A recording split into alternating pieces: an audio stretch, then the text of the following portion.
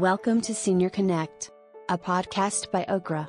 In this episode of Feed Your Brain, host Andrea Parado is joined by Jean Mikesh, CEO of the Lantern Group, to discuss hope for dementia patients and their loved ones.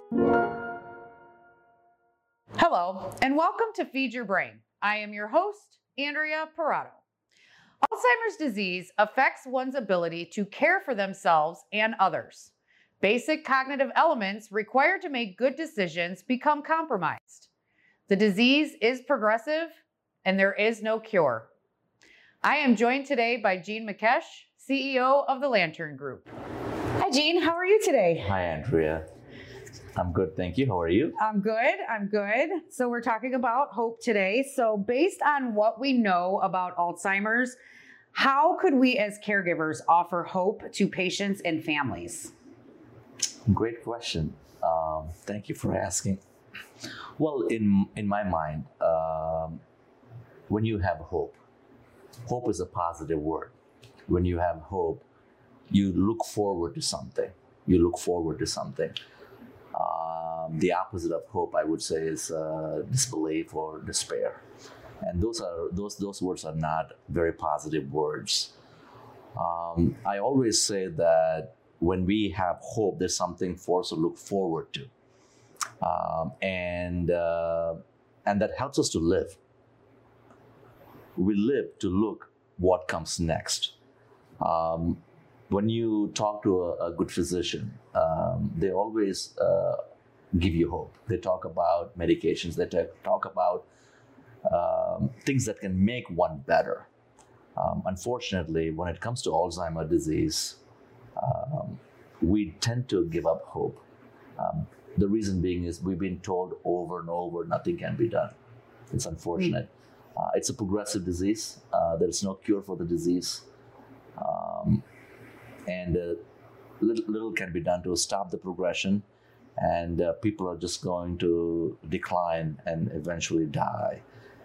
Well, when you approach an individual with that kind of mindset, then number one, there's very little we will do to make the person's life better. And it's kind of depressing for the individual too. I think the key thing is when it comes to Alzheimer's disease or any form of dementia, we as caregivers, we got to figure a way to continue to give hope, not to the senior, but also to the family members. I think there's so much we can do as a provider, as a caregiver.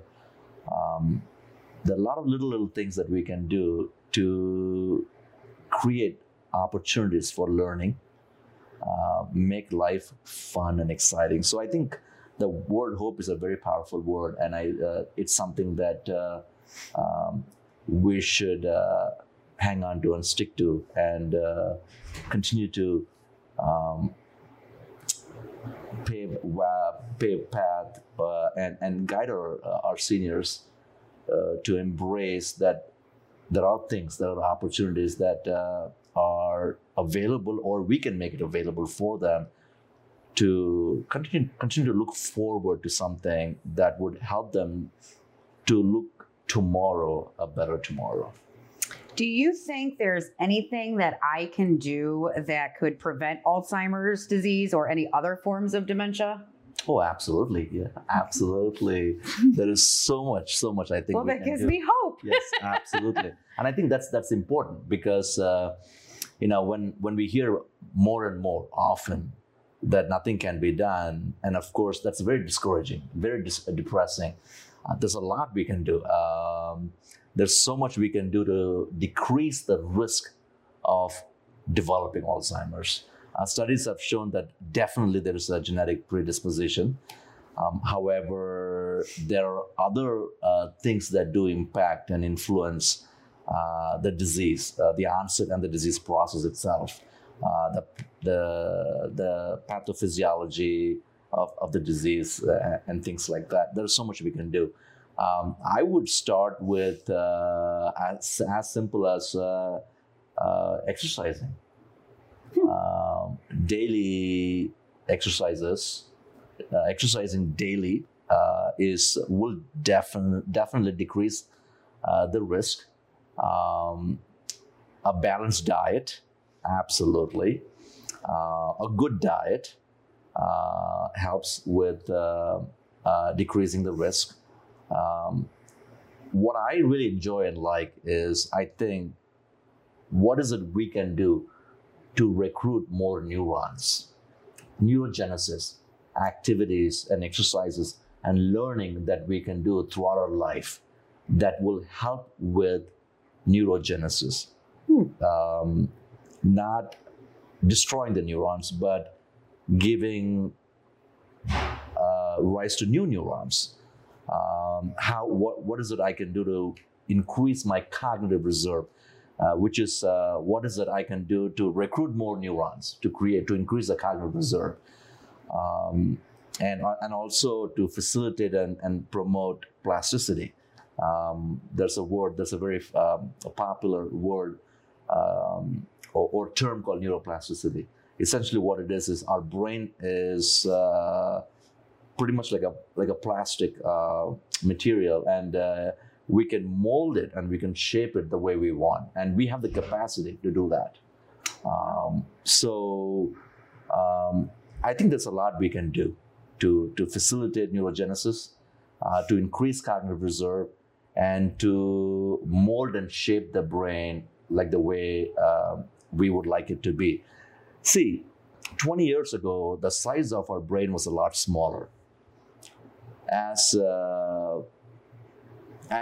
with time and with learning and new learning and excessive demand that the world has subjected us to, the brain has to adapt. The brain has to learn those new things. 20 years ago, you didn't really have to work very hard or really try to understand the different functions of a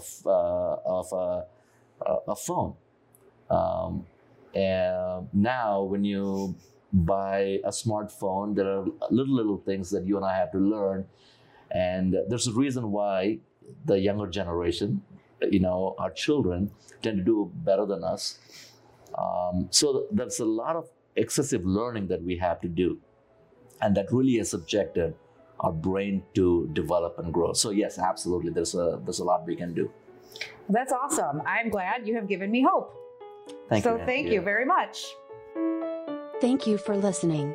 Be sure to visit us at www.ogra.com for more great content.